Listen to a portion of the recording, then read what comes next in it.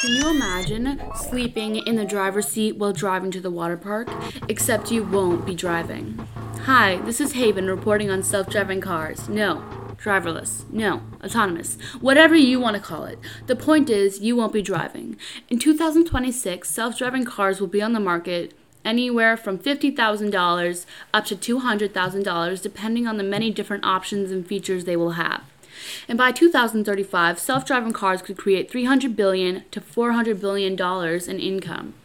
According to Forbes, currently there are over 30 million self-driving cars in the world. There are already self-driving cars in San Francisco, China, Florida, Georgia, Nevada, North Carolina, North Dakota, Utah, and West Virginia.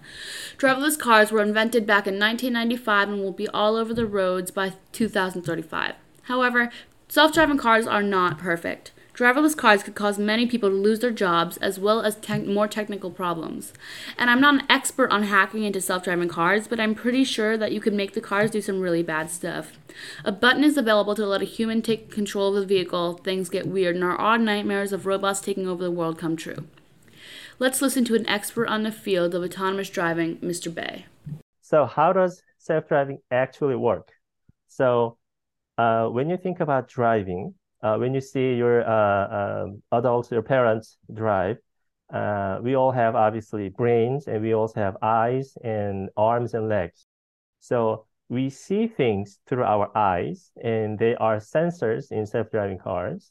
And we take the information that we saw through our eyes and then take that information and process it and decide to do something.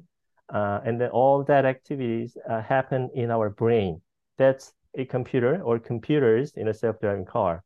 And then based on that process information and based on the decision we make, we move your arms and legs to either turn the steering wheel and press the accelerator pedal or brake pedal.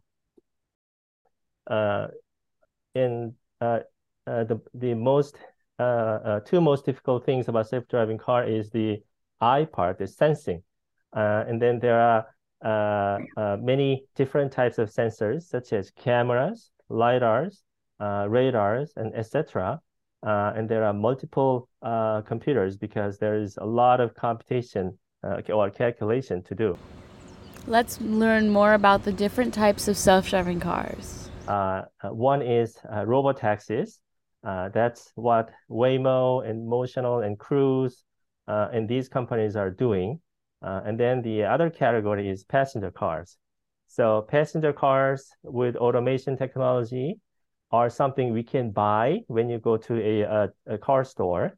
And robot taxis are just like taxis, but instead of a human driver, instead of human driver, robot or computer system drives the car.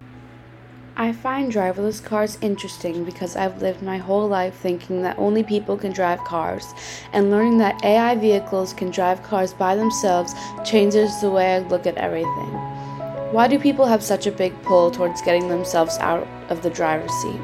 Why do they want to stop driving? Why do we have a really big need to have a car that drives by itself? This is Haven, signing off.